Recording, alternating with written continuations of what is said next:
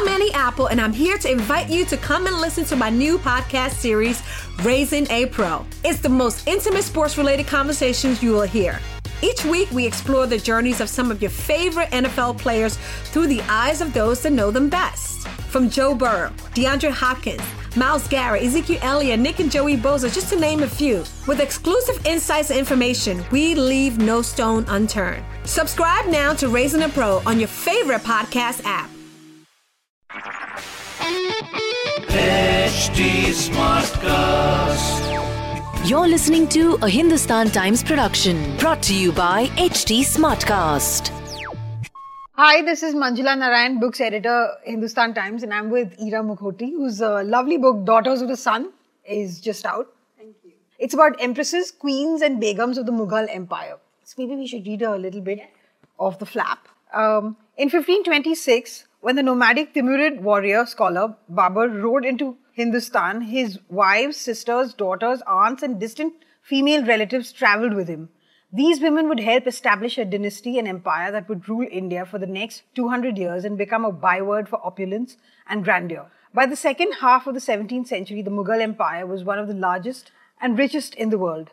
The Mughal women, unmarried daughters, eccentric sisters, fiery milk mothers, and powerful wives, often worked behind the scenes and from within the zenana, but there were some notable exceptions among them, who rode into battle with their men, built stunning monuments, engaged in diplomacy, traded with foreigners, and minted coins in their own names. Others wrote biographies and patronized the arts. In The Daughters of the Sun, we meet remarkable characters like Khanzada Begum, who at 65 rode on horseback through 750 kilometers of icy passes and unforgiving terrain to parley on behalf of her nephew Humayun. Gulbadan Begum, who gave us the only document written by a woman of the Mughal royal court, a rare glimpse into the harem, as well as a chronicle of the trials and tribulations of three emperors, Babur, Humayun and Akbar, her father, brother and nephew. Akbar's milk mothers or foster mothers, Jiji Anaga and Maham Anaga,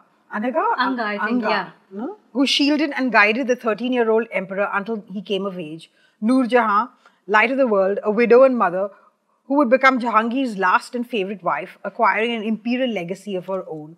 And so it goes on. So all these like fascinating women, and she's, and I'm really amazed that nobody else has written a book about them.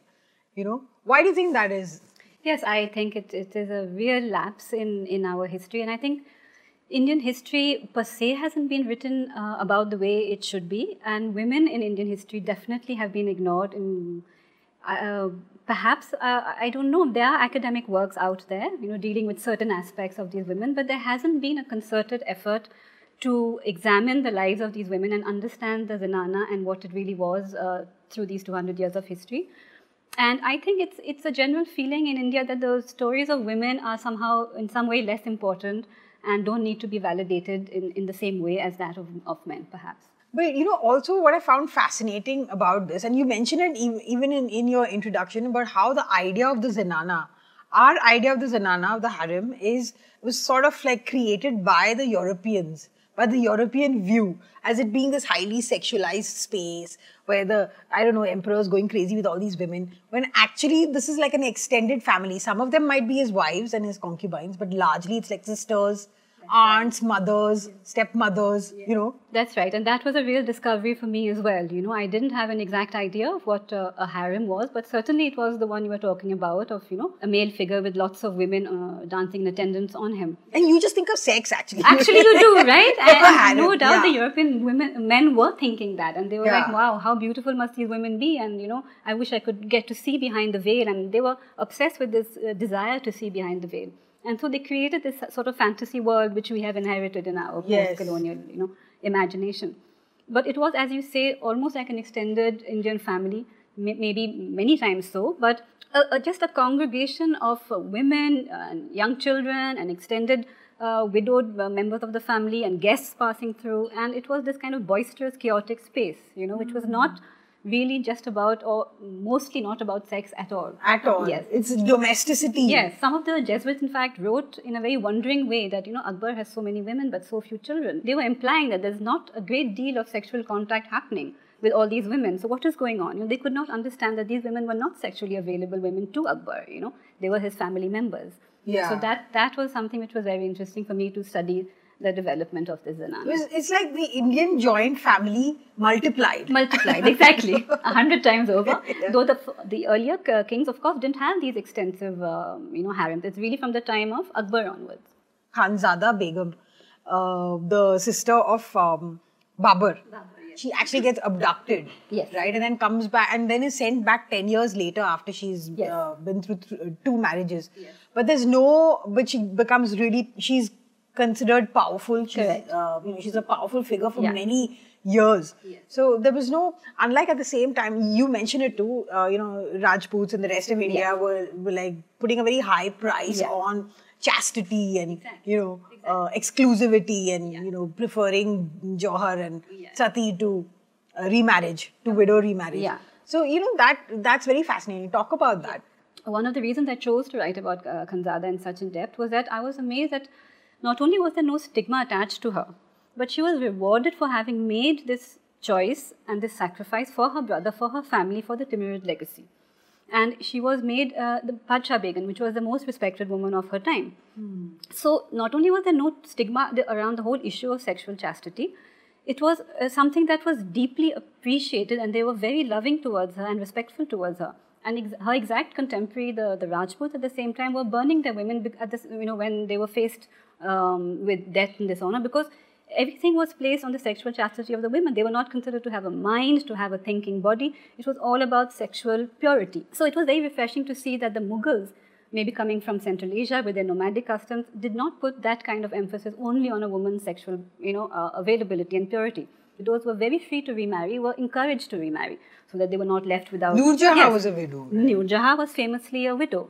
And so, in fact, many of the women were encouraged to remarry when they were widowed. There was no stigma attached to having a second or a third husband, or to having fallen in battle by, being taken by other enemies. And they were always respected and accepted back into the fold when they were able to get away. So when Babur finally won the Battle of Panipat and established his empire, he sent a letter out saying, every Timurid person is going to be a guest in Hindustan, and I invite all of you to come. So many widows and many women who had lost their men, or who had been abducted, who had been taken by the enemy, were able to escape and find a place of safety with Babur. So these are things one doesn't think about. It's so complex, and it's like these are aspects of the lives of these people that have not been, they haven't been... I think they've been completely ignored, and there's been a certain, I suppose, laziness, and we've just accepted the interpretations that we have received from the English writings, because there's quite a bit of Oriental writing around the harem, And also there were many English visitors, adventurers and merchants who came to India during the time of the Mughals and wrote extensively. So they are easily available to us because they're in English, where some of the other documents are in Persian or in Urdu and have become inaccessible to us because now, we don't read Persian and Urdu in the way that we used to. So it's kind of easy to read the English account and absorb that. So we've been a little bit lazy and complacent and haven't gone beyond this given, narrative to understand really what it was all about. What I find fascinating with some bits of your book is that how these characters were like long dead, 300, 400 years ago, but you still managed to pick out little bits about their character and highlight that, and it makes you laugh as the reader. The jokes that sort of people back then might have laughed at, like Rose mustache and his general outfit, and you say that they looked through the Zanana's jali and laughed, and they were probably laughing at him. That's right. And they probably were. That's right. That's what I figured. She must have seen him with his ruffles around his neck, and his mustache flying up like that, and Mughal noblemen wear these long, kabas and the hair and the turban. She must have thought, what is this preening idiot doing in my court, Wherever possible, as you say, I have tried to use the exact words of women if they are available to us. And they are available in certain texts like Gulbadan's biography. So for me, as a writer of this book, these kind of sources have been invaluable. And I've used them wherever I could because I feel that gives us a true sense of what the women really were like. Because if we hear their voices, then we understand that they were not so very different from us. Yes. Right? You feel a sense of connection. They actually have the same griefs and the same hopes and ambitions and aspirations as we do, Yes. When the wives sometimes feel upset because Humayun has gone to see some other wife or his sister. Why are you seeing your sister rather than me? I mean, isn't this something we would think about even today? Yes. So I feel that... that scene where you mentioned, I think one of the Begums, I can't remember her name, she pulls him up for... Bega Begum was often pulling up Humayun for this, yes. Why did you not come and meet me? Yes. And she's quoted by Gulbadan. Clearly, like such sharp words to the Mughal Padshah, she's saying... He wouldn't even do it in the open. I know. But in front of all the other begums and all the attendants, she's saying, there are no thorns in the path to my house. Why aren't you coming to my house, And I found that so poignant because you can really understand the woman. Yeah. And it didn't mean that Humayun loved her less or that she was highly respected.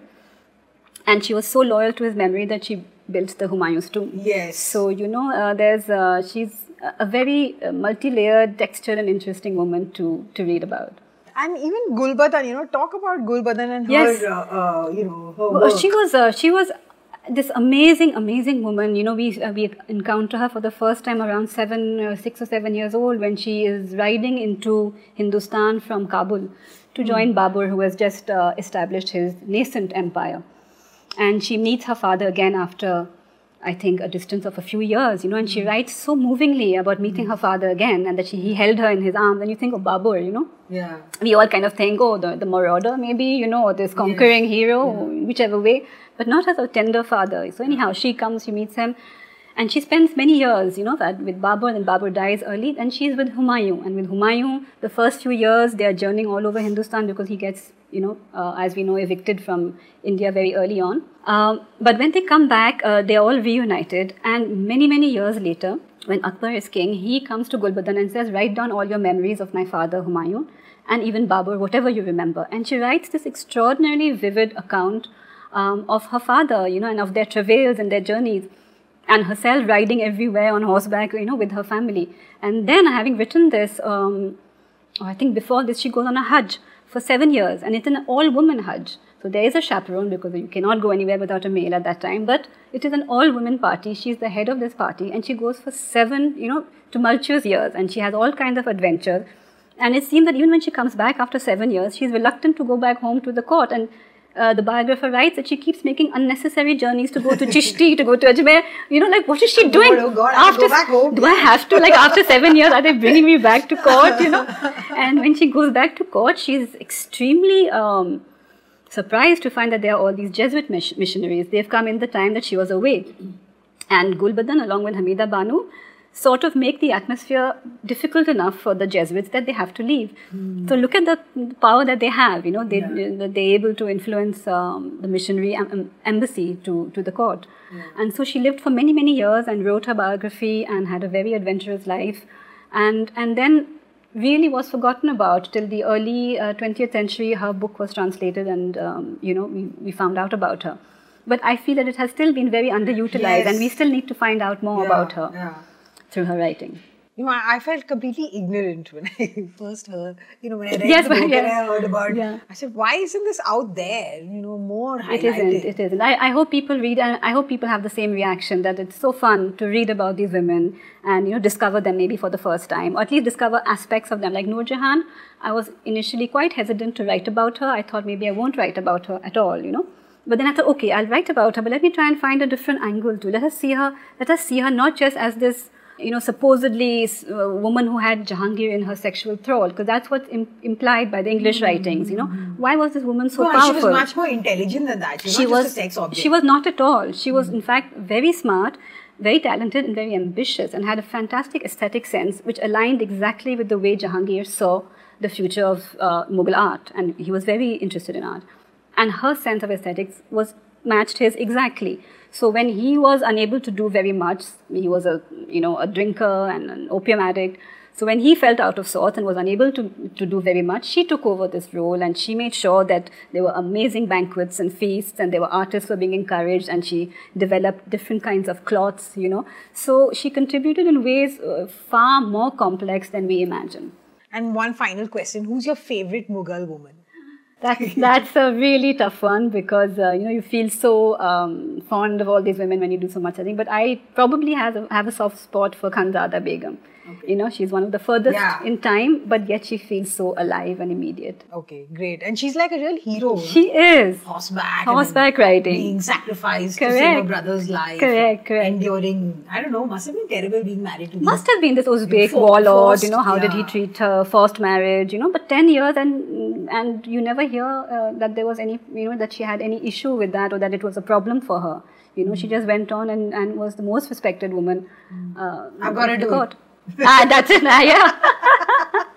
Okay, so Ira, thank you so much for speaking to me. Thanks very much. This is really a good book. It's very interesting. Opens your eyes to lots of things. It makes you look at your own maybe prejudices. Perhaps, yes. And ideas about women of a certain cultural background, of a certain time even. Correct. We think that we're so liberated, but hey, I think these, especially the early women, yes, far can't more beat them. liberated. Correct. You can't beat them. This was a Hindustan Times production brought to you by HT Smartcast. HT Smartcast. I'm Annie Apple, and I'm here to invite you to come and listen to my new podcast series, Raising a Pro. It's the most intimate sports-related conversations you will hear.